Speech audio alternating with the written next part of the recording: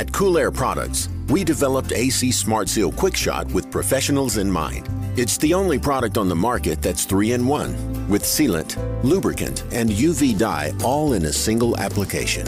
It's non-toxic, non-flammable, 100% safe to the touch, eco-friendly, and compatible with all refrigerants. It's a safe solution option, backed by years of R&D, Intertech tested, and has sealed millions of leaks. AC Smart Seal, the professional's choice.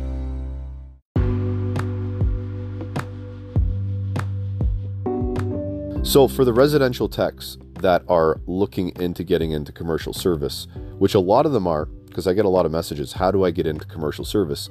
Well, myself, Matt Waxer, and Jason Norman are going to have a conversation around commercial service, maybe some of the differences between resi and commercial, and some of the things in commercial you have to deal with, like potentially going to get a tool from your truck when you're on a roof after you've gone through security and this and that.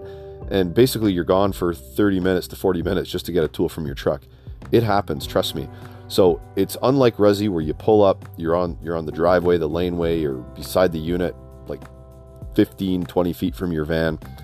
That is what I like about residential. You're so close to your tools in your vehicle. When you're in commercial, it can be a lot different. And this is the discussion we're going to have, just sort of the ins and outs, experiences in commercial service. So stay tuned, guys. This is the HVAC Know It All podcast. I'm your host, Gary McCready. This podcast is sponsored by Master Group, and I was just in their training lab making a video of the Supco ECM Pro. What a cool tool that is. And I did the video, a little how-to, and their training lab is all set up. They got a residential training lab. They got a hydronics training lab. So if you guys are in the Toronto area, even if you're somewhere else and you want to come in for some training, I would get a hold of your local master rep and find out what trainings are available. This podcast is sponsored by Cintas, and listen, where I work out of, right now it's cool in the mornings, but hot in the daytime, especially in the afternoon. So we need a uniform solution where we're going to keep warm in the morning, but cool in the summer. So check out what Cintas has to offer for uniform solutions. Check out cintas.com/HVAC Know-It-All. Welcome to the HVAC Know It All podcast. Recorded from a basement somewhere in Toronto, Canada. Your host and HVAC tech, Gary McCready, will take you on a deep dive into the industry, discussing all things HVAC. From storytelling to technical discussion. Enjoy the show. Gentlemen, so Jason, this is your first time on the podcast, so how you feeling, man? I'm doing well. Thanks for having me, Gary. Appreciate it. Is this the first time on a podcast, or have you been on a podcast before? I've been on a couple of different podcasts, some HVAC R&D action and some nice commercial kitchens with Pat Finley and sweet with Eric and oh my gosh, I've been on Make Trades Great Again with Eric and I can't remember his name right now. Andy, thank you. Sorry, Andy. Yeah, that's all right. Anyway, so you're not a podcast virgin, which is sometimes the podcast versions, they get sweaty palms when they're on the podcast talking. We should be okay. I did the first podcast I was on anyway. So commercial service, Matt, how are you doing? I'm doing well, Gary. Yourself? Well, I told you off air, I'm just having some email issues and anyway, we won't get into that. We want to get into commercial service and how it is kind of different. And there's a lot of residential techs out there that want to make the jump to commercial service. Now, I'll be honest, I made the jump from commercial service to doing a lot more residential service in the last year. And they're two different worlds. I'm telling you, they are completely two different worlds. But today I was on a commercial site. I was at a banquet hall / kind of resort, and I looked at a rooftop. Then I looked at a walk-in cooler. Then I looked at an ice machine, and most of the stuff doesn't look like it's been maintained properly for years. So it looks like we got the ice machine going, but it needs some parts. The walk-in cooler's got a leak. The evaporator's corroded. As soon as I walked into the walk-in cooler, as soon as I opened the door, the leak detector started beeping. As soon as I walked in, I actually have a video of it, of me putting it through the curtains, the door curtains, pulling it back out, putting it through, pulling it back out, and it goes off every time it pokes through the door curtain. So the evaporator. Were you doing that with the Stratus detector? I was doing it with the Stratus, yeah, just to see cloud hunting. I wasn't on cloud hunting mode when I did that. I was on just the regular, I guess they call it pinpoint mode. Yep. Anyway, it still picks up refrigerant in the air. So, and then you got to back it out so it can re-zero itself, put it back in. And that's what I did. So anyway, it looks like they're getting a new walk-in cooler system and a new rooftop, because it's still R22 carrier. It's just old, cracked heat exchanger, cooling's not working properly. We can get it up and running, but the guy doesn't want to spend money on it.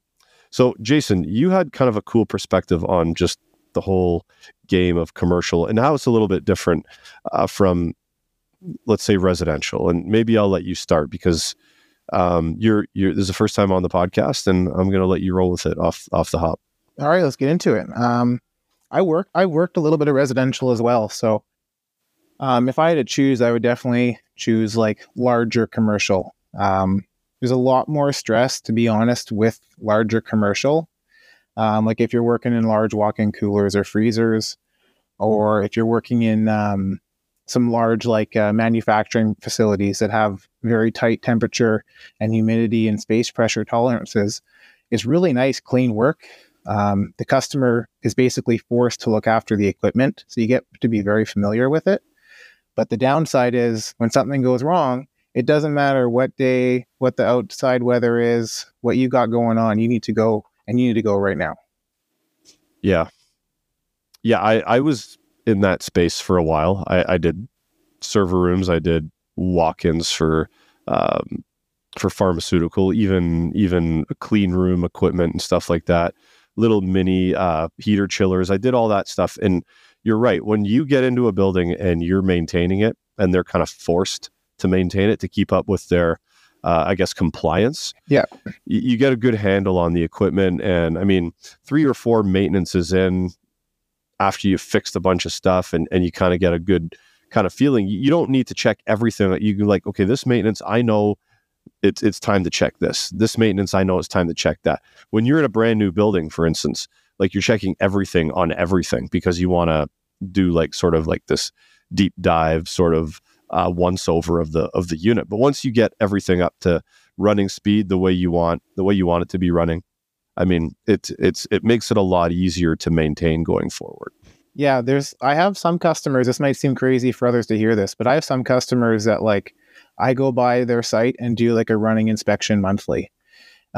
Maybe Gary, when your commercial passed, you had some customers like that, but it's kind of nice. You build this rapport with the customer, and they start to trust you. And then it's an easy conversation to like, when you find something that's not so great. And then the reality is once you're on those monthly maintenances or even quarterly maintenances, like you said earlier, Gary, like you start to learn the building and you have some time to do some extra stuff and take care of some issues and look at how you can maybe make things better and any sort of other recommendations you can think of. Yeah, I did monthlies for a while for a few different sites, and they were the best. Like, 4-hour monthly, like on a Friday afternoon. Like it's just basically a walk around, like open the doors, make sure there's no weird noises, checking this. And every month I would check sort of a different set of things, right? So this month I would check that. This month I would check that. And because you're there every month, you get a real good handle on the repair, and you can make a building run really, really smooth when you're there on a monthly basis, because any little sound that's different, any little thing that's off is getting corrected right away. You keep the building up to par. And it's a little bit different with you, Matt, because you're kind of, you're starting up, you're commissioning, but going from, you've done residential in the past, obviously for friends, family, and all that kind of stuff. And the jump from residential to commercial, from your perspective, it demands what? It demands more of something, less of something? What does it demand in your eyes? So for me, the jump is kind of similar to what Jay was hitting on. It's the equipment's bigger. You have much more, depending on the facility you're working on, you have much more closer tolerances that you need to adhere to in terms of temperature control, humidity control, pressure control, whether that be on different pharmaceutical facilities or on different, say, medical grow facilities. There's a lot of things you need to pay very close attention to. And on the equipment, not only is it bigger, there's a lot more different safeties and components within it that you're going to need to familiarize yourself with and know how those operate. Also, hitting on Jay's point and what you were saying, Gary, when you're doing, say, monthly or even quarterly maintenances on a facility and that facility is yours to look after, you develop that really keen sense for how that building and how that equipment should perform, how it should sound, how it should operate. And additionally, you're building that rapport with the end user, your customer. And so long as you build that good, positive relationship with them, you can really, on a maintenance, it's your foot in the door for work generation and revenue. And you can just basically say, look, this needs to be fixed now. These other things, they can wait, and we're going to have to, bring them back up for attention or, repair, replacement later on down the line. You can kind of triage the list of repairs that need to be made to the equipment in a facility. Yeah. And one thing that I do like about some commercial aspects, especially when it's that high-end critical equipment stuff, is when the customer is smart enough to put the capital up front for redundancy, right?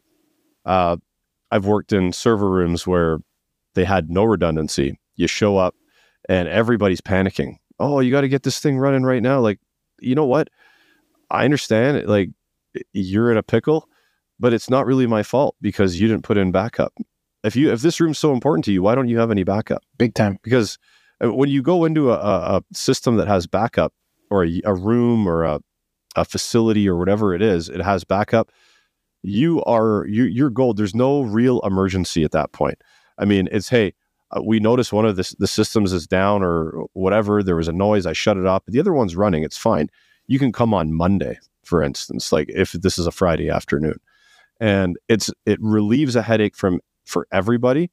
And it actually probably reduces overall cost over the time those machines are in there, because the downtime, depending on what you're doing, could cost. If it's a pharmaceutical walk-in, there could be $5 million of product in there. If you only have one cooler that goes down and you lose all that product, man, you should have spent the extra 15 or 20,000 to put another little system in there, 3-ton unit or whatever it is in that walk-in box. Absolutely. I had a customer, they lost just like a double door stand-up, so like maybe 2 domestic size fridges, and they relatively new piece of equipment, and their team does the maintenance and cleaning of the coils for like the small little packaged units. And so they actually had a temperature controller fail, and the cooler stayed running in cooling mode, and they lost over $1 million of insurable goods in just a small little cooler. So, but as much as that is like super stressful, like they'll come to me and they'll say, hey, listen, like, how can we make this better for all the rest of our units? Or if it's for like their walk-ins, I might say, hey, listen, we've been running great for 5 years. The life expectancy on these condenser fans, because they have fan cycling, might be 3 to 5. So maybe the next shutdown or maybe the next service, why don't we just schedule to replace them? Like, let's not wait for it to have a bearing seize up on us and we all get all stressed because it's not running. We can schedule a downtime, switch to the redundant system, and then we can schedule it. Let's schedule downtime. I have lots of clean labs that are like the same way too, where like you'll show up and it's only a running check. Like that piece of equipment only gets shut down at Christmas time, and that's it. Like it's like, see you next year if something goes bad. So yeah, it's a lot of scheduling. Matt, you were going to jump in? Yeah, I was going to say, for customers that you can build that rapport with, that you're able to do proactive maintenance, or have equipment like, say, like Armstrong pumps with their design envelope technology for predictive maintenance. Having equipment that has that capability, or technicians that have that rapport to establish a kind of proactive maintenance schedule with a customer, is going to contribute a lot to minimal, if any, downtime, rather than a reactive maintenance program where you're getting called out, say, after doing a maintenance, oh, something just broke down. Well, yeah, we've noted over many maintenances that we should address this piece of equipment, but you guys, the customer wants to hold off until something breaks down before actually repairing anything. Yeah, that's a mentality that a lot of customers they have, and I don't know if it's coming from the top, if it's the people that's in charge of the money, if it's the budget they're given, if they don't know how to manage a budget, perhaps. I don't know what it is, but I've had both. I've had it where it's like, just fix it now, or it's like, how long do I have? I had one customer ask me, there was a boiler room downtown Toronto. There's 2 boilers, a few pumps, a few water heaters. And he said to me, can you give me a list of when each component is going to potentially fail so we can be proactive? And I'm like, I can't do that, man. I said, that transformer right there could fail tomorrow. It could fail in 10 years. I have no idea. And his assistant was with him. He's like, he's trying to explain to me better. He's like, he just means like approximate. I said, approximately tomorrow or approximately in 10 years from now. I can't tell you. I said, I mean, we could do maintenance every day, really, on equipment, but there's going to be some components that will fail regardless of how much maintenance you do. How much maintenance can you do on a solid state device? It's clean, the connections are on. I mean, you could take a thermal imager or something to it, but at some point, I mean, it's just going to fail and there's nothing you can do about it. So, I mean, that's why redundancy is super important, and your maintenance checks, predictive maintenance programs, like the Armstrong pumps, like you mentioned, they have oh my God, I can't remember what it's called now. And I just talked about it last week. It's a program that monitors the pump and will send out alerts to the customer if anything's out of whack, like vibration, for instance, is one of them. If the vibration frequency increases to a certain point, they're going to say, hey, the vibration's increased. This could be wrong with your pump. Go check it out, right? And that's also another thing that's different across a lot of commercial equipment compared to residential.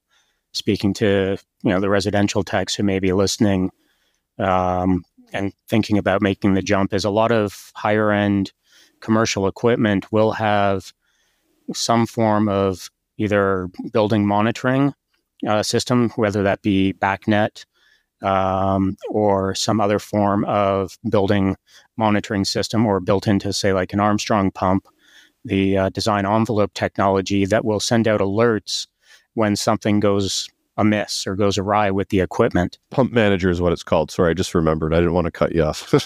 No worries, it's all good. But then, so for example, on a, say, pool dehumidification system, built into some of their controllers on, say, Ceresco, Dectron, or PoolPack, they have a free web monitoring service, and the web monitoring service can send alerts to the technicians if they have accounts set up to receive notifications from those systems. So again, that speaks to the predictive maintenance, or being proactive potentially about, you get an alert and you can log on and see what's potentially going on with the system, and then make a judgment call of if a technician actually needs to be dispatched to investigate further, or is it something that can be resolved within the programming or the logic system of it. It's just another tool in the toolbox. Yeah, there's a lot of residential stuff that's starting to go that way now. Like even just a regular smart thermostat can give you some of that information. Not a ton of it, but it can, hey, your furnace doesn't seem to be lighting, and I mean, we called for it half an hour ago type thing. So, I mean, that's not really proactive. It's kind of reactive. But there are things that are starting to come into the market that allows us to do that are monitoring 24/7, and any little off supply air temp or something like that is going to be like, hey, your supply air temp is starting to reduce. I know it's running, but maybe someone should come and check this, because, I mean, in a month from now, you might not have AC. So there's more stuff like that coming to the residential market. It's been kind of around in commercial for a very long time through the building management system. So I think that is one of the major differences between the two. But I think Resi is starting to catch up, just because I think people are starting to see the real value in that, right? Is to being proactive, to getting out to these calls before they break. On the last episode, I dropped the fact that WizHire is a new sponsor of the podcast, and they're a hiring platform. So to make things easier, they've developed a platform where you can create a hiring ad within a couple of minutes, and they implement their hiring coach to check out your ad and optimize it for the best strategy possible to find the best candidate. So if you're looking to hire in the skilled trades, check out wizhire.com. About a month ago, I got to hang out with Paul Schubert, president of Rapid Locking Systems, at a vendor event, like a barbecue. And one of the things he said, which spoke volumes about the product, he's like, the things that the techs are concerned about, us at the company, we're not concerned about at all. And what he was talking about is like leaking, vibration, expansion, contraction, all that kind of stuff. He's like, we've tested this stuff through the ass. Like, we're not worried about it at all. The technicians in the field that haven't tried it, they're worried about it, but we're not. So that kind of speaks volumes about the product. I've pressure tested with it up to 600, pulled vacuums down to below 200 microns. There's trust in that stuff from my perspective. So the industry is changing. Rapid Locking Systems, an alternative to brazing. You guys should probably check it out at some point if you haven't done already. Especially with the increased expenditure or just increased cost, bottom line, with residential equipment. Oh, no kidding. That's a good point. Stuff's just more and more expensive, especially now, like for our friends in the United States, with changes to equipment guidelines and ratings. Like they're now moving into what's called SEER 2 equipment. And there's a few other changes where everything's going to be two-stage, potentially modulating inverter driven. The cost is just going to go up and up. So you're going to want to potentially put more money and investment into monitoring and maintaining those systems. Yeah, no, that's a really good point.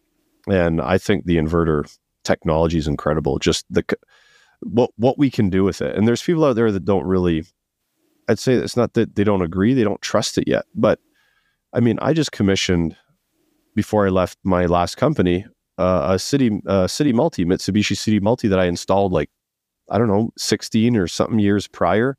Just decommissioned it. And the only reason we decommissioned it is because some of the parts were unavailable for that older equipment. But it was still running. It was still producing, and it was still maintaining a server room. So, I mean, I really have a strong belief in inverter equipment. It is more expensive. And like you said, Matt, now is the time to start looking at a more proactive program, just like we do in commercial, and more high-end maintenance to make sure that this more expensive equipment is running for its maximum life. Jason, what do you think about that from the residential side? Yeah, our trade is so dynamic and how quickly it changes even too, right? Like what we would have talked about today 5 years ago if we had the same conversation versus now is just so different. Oh, right? I know. I honestly enjoy it. There's a lot of people I know that I work with and network with who just, they just want to be rooftop exhaust fan person, right? And that's totally fine. But like, I just find this trade can be so interesting. It can be as interesting and as exciting as you want based on the path you choose and what you choose to educate yourself on. It's literally limitless, right? Mm-hmm. And I think the struggle, one of the struggles anyway, is when you talk to commercial techs versus residential techs, is you're dealing with different, where the money comes from is different. It's personal money in residential, right? Most of the time, unless someone's running a business and can hide it, the repairs under their business because they have a home office, which a lot of people do now because of what happened with COVID and all that. But I mean, one of the major difference is where the money comes from. You're not dealing with someone's personal money. So a maintenance manager, facilities manager, something like that. Yeah, it's going to cost what? $20,000 to change 2 compressors on that rooftop. Yeah, go ahead. It needs to be done. But when it's a residential homeowner and it costs that much to fix or repair something in their own home, it's like, okay, we got to start saving up for this or it's going on a credit card or a line of credit, and they get worried and stuff like that. So that is, I think, the major difference between the two mindsets of how a commercial tech can roll into a building come up with a list a mile long and go, okay, we need to fix all this stuff. And most of the time, their list, the most important things get approved. Or if you go into a residential home and you have a list that long, it's like, is anything broken? No. Well, okay, I'll see you next time, right? Yeah, get out. You know what I mean? It's get out. I don't have the money to spend on this. Or residential customers complaining about the cost of certain components. When we've all seen those ads and memes and spoofs of a residential tech walking in with a invoice to change out a part, and it's X number of dollars, and all of a sudden the homeowner logs onto a computer and finds it on eBay or Amazon or wherever, and it's like, nope, it's actually this much cheaper. Let's go with the price I found online, and trying to finagle and barter down the actual price given from the technician. We don't really see too much of that in the commercial side. No, there you is don't. Some, but not as much. You don't. And I actually talked to Jim Bergman about that. We had a podcast a little while ago, and he brought that up. And he didn't say it the way you did, but I just had thought of it differently when you said it. He's like, don't charge $250 for a capacitor. Charge what the capacitor is worth. Charge $250 for your time, for the hour. Bump up your labor rate, right? And don't charge, if that's the way it's going to be with the Amazon, I can buy this capacitor for $10 on Amazon. Okay, sir, here's your capacitor for $10, but I'm charging you $300 to put it in because I got to test it. I know how to test it. Do you know how to test a capacitor? I'm going to put the right connectors on. I'm going to fasten them properly. I'm going to do all this kind of stuff, and I'm going to check the amp draw, your compressor after. I'm going to run the system, check your superheat, your subcooling. Sir, do you know how to do all of that? Right? So, I mean, I think that is a good angle to take when you have these haggling customers over price. Charge more for labor because you can back that up. You can back that up with your license, the van outside, the insurance you pay, all of that you can back it up with. You can't really fight the fact that you're charging $250 for the actual capacitor when they see it on Amazon for $10. That's not going to fly these days. So you have to almost change up your business strategy. You got to charge for your knowledge. And yeah, there's exactly. that old story of a nuclear plant that's about to go, blow up, and they call in one of the engineers or one of the guys who knows the most about the plant, flies in, goes down to a set of valves, turns one valve, everything goes back to normal and fine. Sends a bill to the nuclear plant a week later, $10,000. So the plant comes back with, I want an itemized list of why this expense. $1 for turning, because they said all you did was turn a valve. He goes, yeah, $1 for turning a valve, and the rest is having the knowledge to turn that valve, to know what to actually valve, do the job properly. Yeah. It's get paid and don't underestimate or undercut your knowledge and experience. Mm-hmm. With the time it takes to do things too, is like on the commercial side, it seems funny because I used to work a lot of residential, and you're like, okay, well, to change out this compressor and a 2-ton condensing unit at a house is going to take about a day, right, for a compressor change. But like you might work at a commercial place and you have to go get your keys, go get your parts, go get your keys, sign in at a different building, transport to the other building. And then maybe if you're working in like a sensitive area, you might need to have like an escort. Like if you're at a police station or whatever, you might need to have an escort to get to the interior roof access and then bring everything up that way. It's just, things take a lot more time. And if you forget something and you got to go back down, it's like, I'll be back in 40 minutes. Like, it's for real, because I don't know how many times it's happened to me. You start walking through the building and everybody's, oh, like, what's up with that? Oh, I got a problem over here. Like, can you come check this? You're not talking to 5 people, right? Go into your truck, find the thing you need, come back in, and then you got to walk up back to the roof, and elevator might be broken. You're waiting for the elevator, or who knows? This has happened to me a ton of times in bigger sites where it's just chaos if you forget something, and you have to implement all of that time into a quote. Like if you're like if you just brought up a compressor change, I did a compressor change on a residential unit last week. People brag that, oh, I jump in and I get it in and out in 3 hours compressor change. I'm like, come on, like no way. Even if it's a residential unit. So I did this one in about 6.5 because it was a conversion kit where I had to take a recip tin can and convert it to a scroll. The piping had to be changed and proper vacuum and all that kind of stuff. So it was about 6.5 hours or so, maybe 7 by the time I was all said and done and pulling out. But I mean, you got to take the time to do things properly. And if you're not doing things right, things are going to go wrong. And in the commercial side, it's kind of a given that you're going to be quoting on the high end of time because of the hoops you got to jump through. And that could be site specific too, right, Jason? The amount of time. It's big time site specific. We joke it's called the downtown tax. Like if you got to go downtown to go at a commercial building, like it's like, well, you might as well add, there's no 6-hour days for a downtown site. Like it's just bill a day, because you're going to spend time either moving the truck from spot to spot, or can't find a spot and you're parking blocks away, or you might even need an apprentice or another coworker for the most silliest of tasks, just because you need to be able to unload tools at the back loading dock and then go park your car, but you can't leave thousands and thousands of dollars of goods in the back alley, right? Like it's a huge process. Well, it could take, I mean, you could be charging $1,000 to change a contactor in a downtown car. Yeah.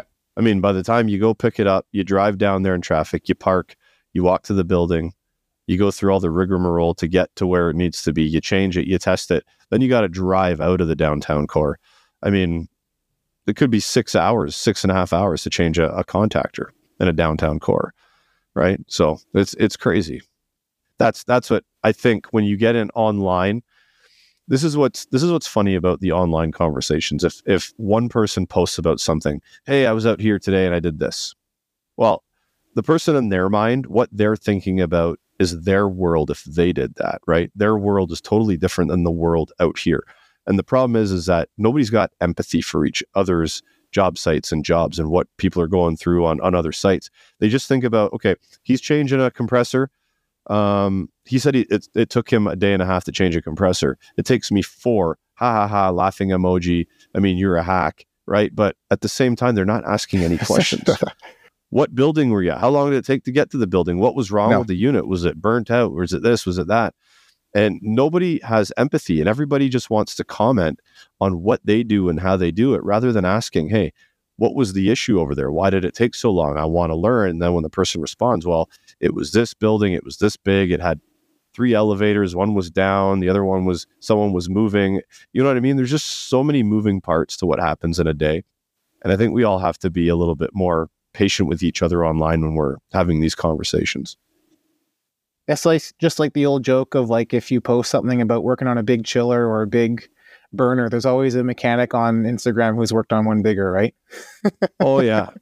Yeah, for sure. No, there's some guy on LinkedIn. I can't remember his name, but he's so negative. Like, and LinkedIn's really not a negative person.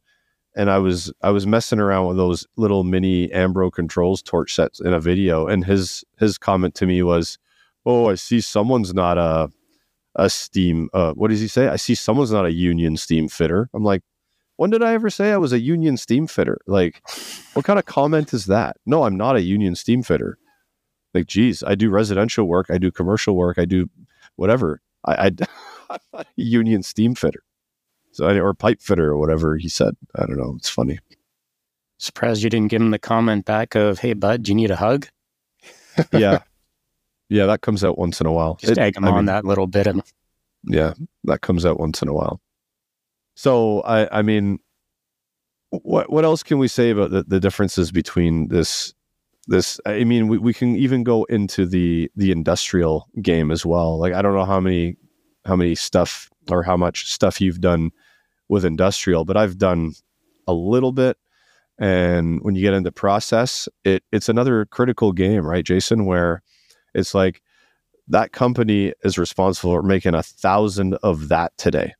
And if something breaks down and they can only make 200, that F's up the whole supply chain for everybody else. So the pressure is on. So have you done any process stuff, any industrial stuff? It might not even be, Gary, that they can only make 200. It might be that if it's stored in their clean room as like, here's where we're making the product and here's where we're going to put the finished product, they want to see the temperature and humidity or whatever they're doing at a specific range. And if it goes out of range, their product might be garbage if it's not completely sealed and hermetically finished how they're making it, right? So we're not just talking about like, you might have dozens of people not being able to do their job. It's a whole day they're not going to get back of manufacturing part XYZ and the waste and the throwaway of what they're doing, right? It becomes a little bit stressful, but it's also kind of fun because like when you get to finally hammer it out, you kind of like become a little superhero anyway. I like to do a little dance when you figure it out and you get her up and running or whatever, right? And everyone's happy to go back to work, I guess, because it's only fun to be in that range when they're, once they had the coffee and they're like, hey, is that guy done fixing the thing yet? It's like, okay, well, he needs to hurry up because like we have to meet our quotas of what we need to do in the lab for the day, right? Yeah. You know what's the best? Matt, you could probably attest to this because this has probably happened to you quite a bit in the commercial sort of world you're in. But let's say you're doing a job and like you're told, okay, you have 4 days to get this job done, and you hustle and you plan and you are very diligent about your work, and you get it done in basically 3.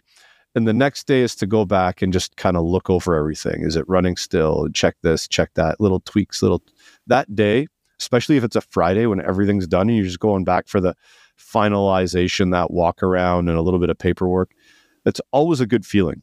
It's always a good feeling to know that you spent the time, you did a good job, it was planned out properly, everything went well, and now you have a day of just chilling and relaxing, of potentially startup, a little bit of paperwork, tweaks to the unit, the system.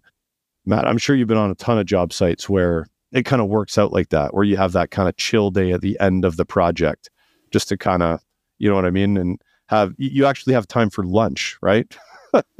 Or a coffee break. What's that? That's a bonus. Yeah. Well, yeah. I've forced Matt to eat lunch on several occasions. Matt, we're having lunch today, right? Gary's a good manager of, absolutely, Gary. Where are we going?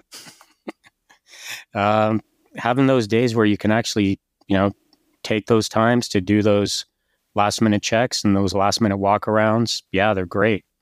And to be able to have those times, it does take that planning, and you need to steal someone's term, take 5 minutes to be a better tech. Take that little extra bit of time to plan up front because it's going to save you time down the road.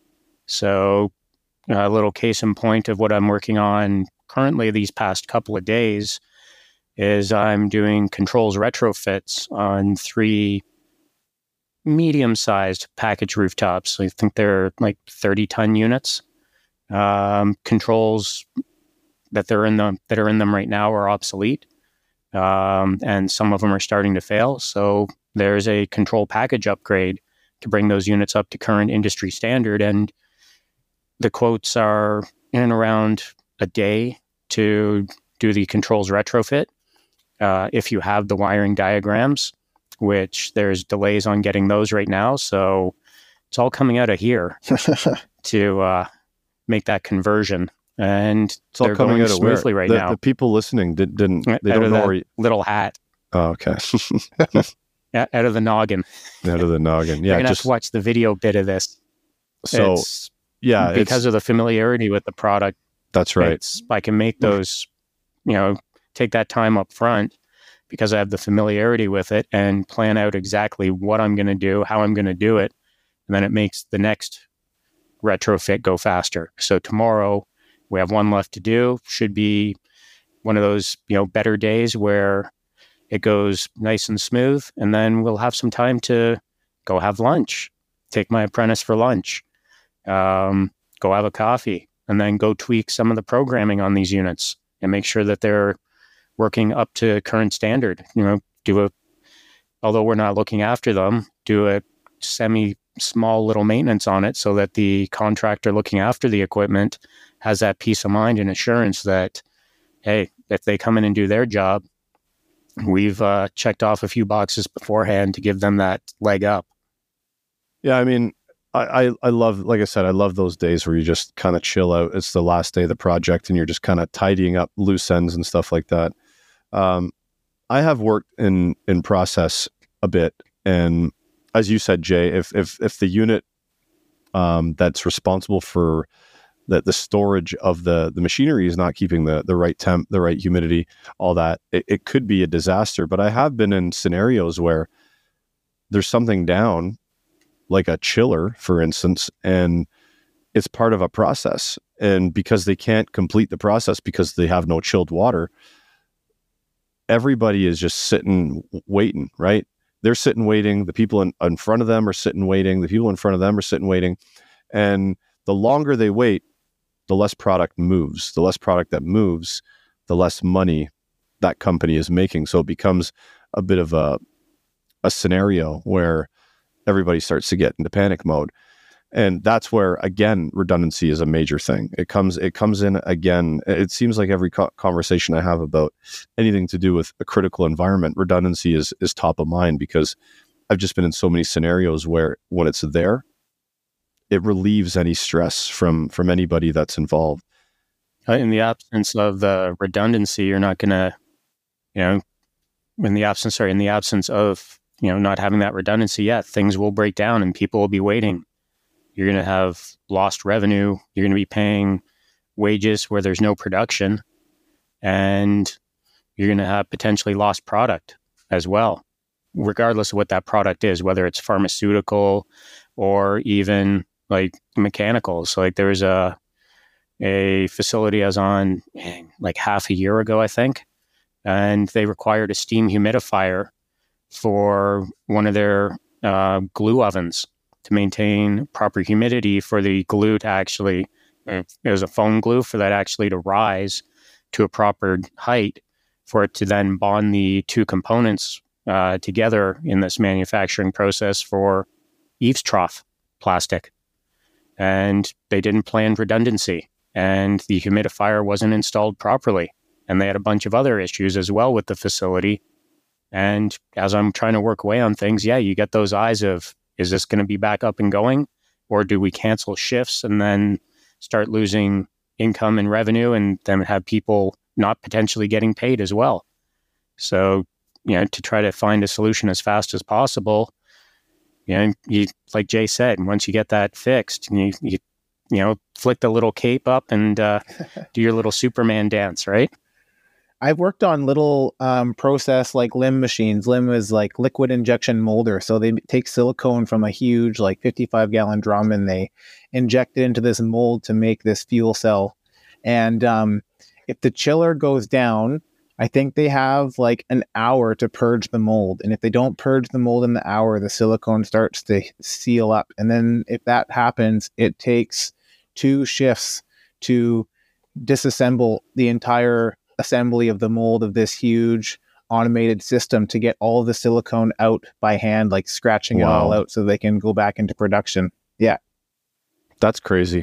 Imagine having chronic or kind of intermittent issues with the process side of that, and you're having to do this like constantly on a weekly basis or something like that because you haven't been maintaining or keeping your system up to par. Well, that was part of the problem. They had, this was several years ago, but they had, I noticed that they had silicone in the water. The unit has a little water filter before it comes into the chiller. And I was like, there's silicone in this filter and there shouldn't be silicone in the water. There's like a full-on heat exchanger and a separation there, right?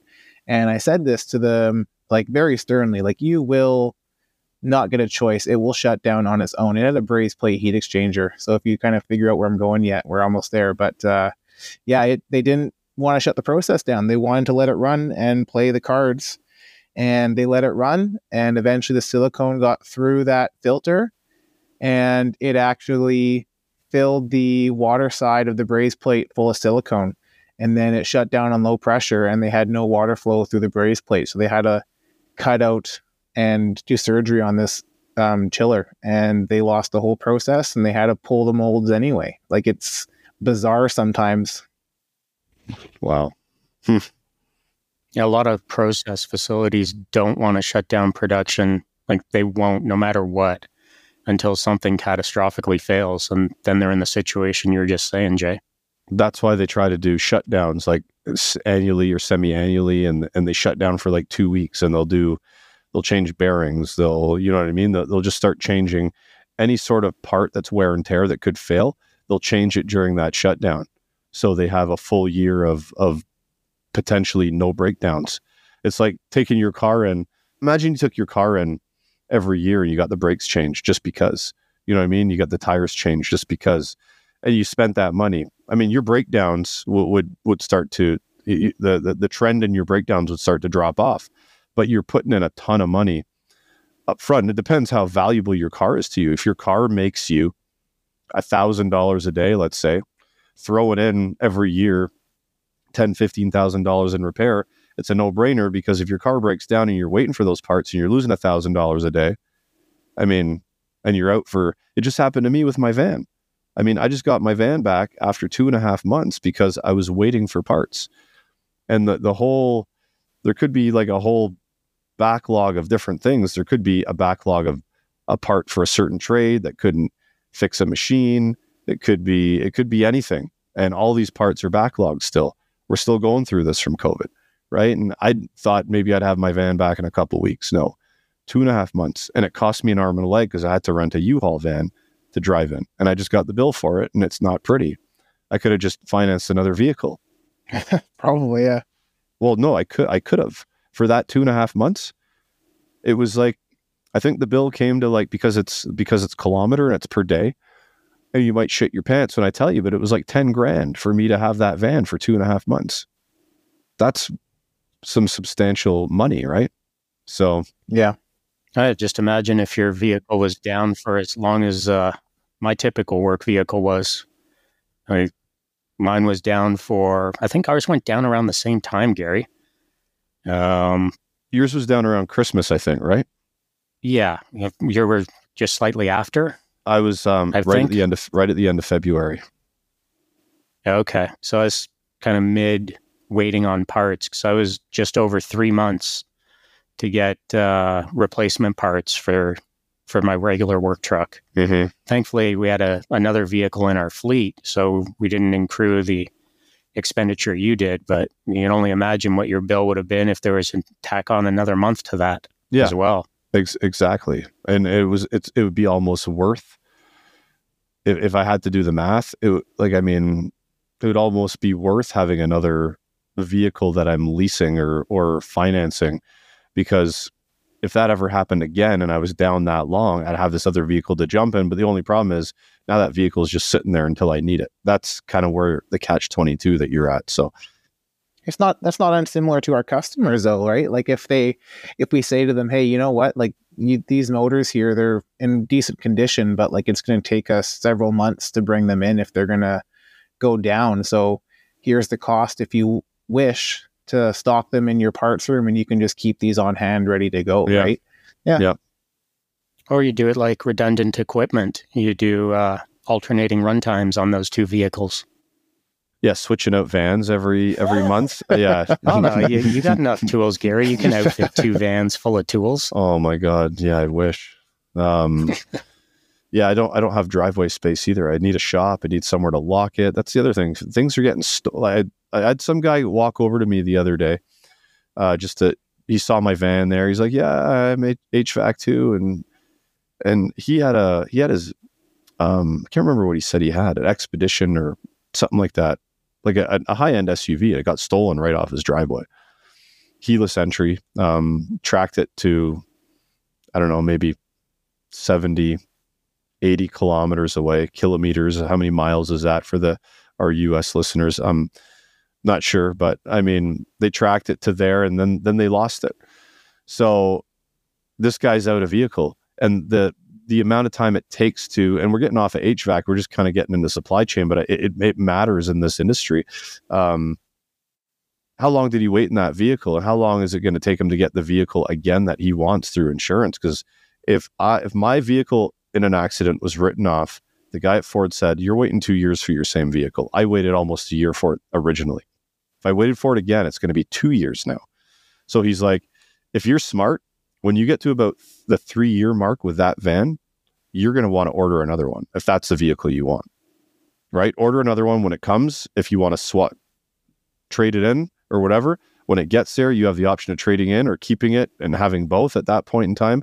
But you better order another one about 3 years in, just in case. Which is nuts, because it never used to be like that. Like, my van's dying, I need one in a couple of months, go to the lot, pick one, and you're done. No, you see it also with equipment lead time as well. At least in the commercial world, we see across different brands, substantially different lead times as well. Certain manufacturers that actually put capital investment into basically hoarding and stockpiling parts for their product can maintain that minimal lead time on equipment, and subsequently they're seeing increased sales compared to their competitors.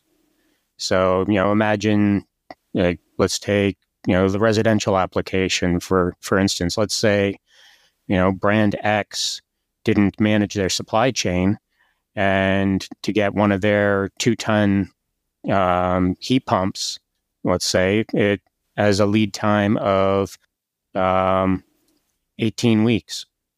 But brand Y, they actually maintain their supply chain. They can get you one in 3-4 days. Now, who's gonna get those, sales? It's going to be the ones that actually manage their supply chain and won't have those, downtimes in production or shortages in parts. It's going to be, something critical across different brands to try to rebound from moving forward. Yeah, for sure. So you wanted to talk about we'll end this off. You wanted to talk about the contest, Matt, that the solder weld contest that's happening.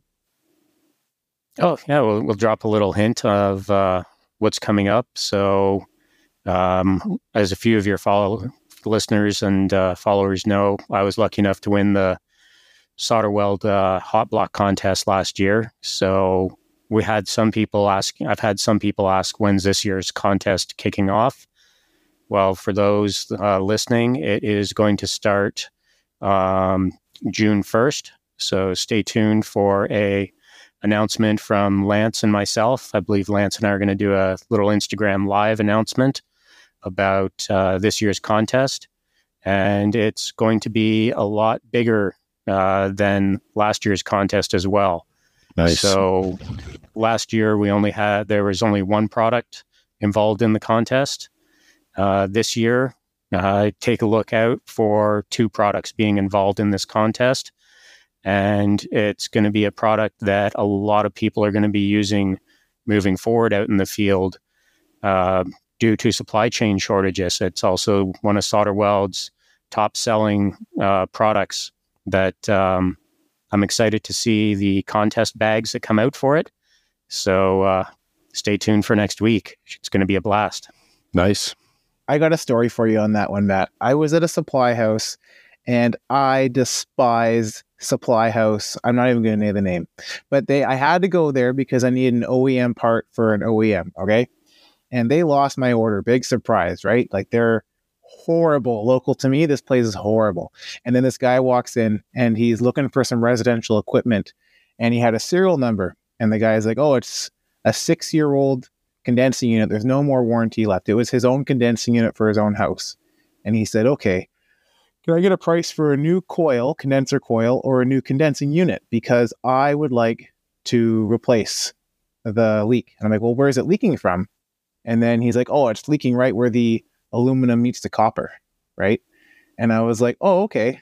This place doesn't have it, but if you go to this supply house, they stock solder weld, and you're looking for this product over here. Give it a try. Maybe you'll be successful, and you'll save yourself having to replace some equipment. And the guy walked in there trying to buy equipment, and he left with just a quote, and he was like very thankful. Nice. And all they have to do is watch some HVAC J604 brazing of different cans for tutorial, right? Yeah, there you go. Braze with J. Exactly. What's your hashtag, guy? Was the counter guy upset that he? I was just wondering if the counter guy was upset that he wasn't going to buy a unit from him anymore. Oh yeah, he had a face on him. Oh. But like, you know what? Like, I had a face on me too. I was there, and so I left, and he didn't have my parts. And he's like, we shipped it out, and I'm like, no, you didn't. And then he gave me a tracking number, and I forwarded that to my office, and I left. And then it turns out the shipping company never picked up the parts. They're on their loading dock the entire time. Like, so when I was there, it was just 50 feet away from the dude on the loading dock waiting, right? Wow. So you're asking a hashtag, Jay? Yeah, what hashtag do you got going on for this contest? Well, for one product, I don't know if I can keep saying it because I owe you like a massive royalty check for coming up with it, right? No, Lance was going to be paying me out, I believe, yeah. Oh, perfect. So we can keep using it. So we do have one hashtag for the Hot Block product. This year's contest, if you do find an HVAC Doctor Hot Block tub, it will be a HVAC J604 creation of hashtag block with the doc. And stay tuned for the hashtag for the other product that'll be part of the contest. Nice. Awesome. All right. Well, I mean, this good conversation, guys. I mean, an hour just blew by here. So, I mean, I don't even know what we really talked about, because there wasn't really, we were going to talk about commercial service and it kind of went all over the place. So, I mean, it's just one of those, it's like listening to like Joe Rogan or something. They start with one thing and then they just go to the other, and it just, anyway, thank you guys for your time tonight. It was good talking to you for sure. Yeah. Thanks for having us on, Gary. It was a pleasure, Gary. Thank you. Yeah, no problem. Good seeing you again, Matt. Good seeing you too, Jay. All right, guys, thanks for hanging out till the end. And if you're in commercial, you might be nodding your head at some of the stuff that we talked about. And you probably have noticed that some commercial customers are cheap. They don't like to spend money. They like to wait till things break down. And that happens, yes. If you want to get into the critical sort of environment world, you'll never run out of work, because this stuff needs to be maintained regularly. Repairs need to be done or things break down, and most critical environments, the customers are well aware of that, and they keep on top of their repairs for the most part. So anyway, guys, ResiTechs, now you have a better insight to what some of the commercial world looks like. Happy HVACing, guys. Hope you enjoyed the show. Follow HVAC Know-It-All on Instagram, Facebook, YouTube, TikTok, Twitter, LinkedIn, and anywhere else Gary feels like popping up. This has been a Two Smokes and a Coffee production.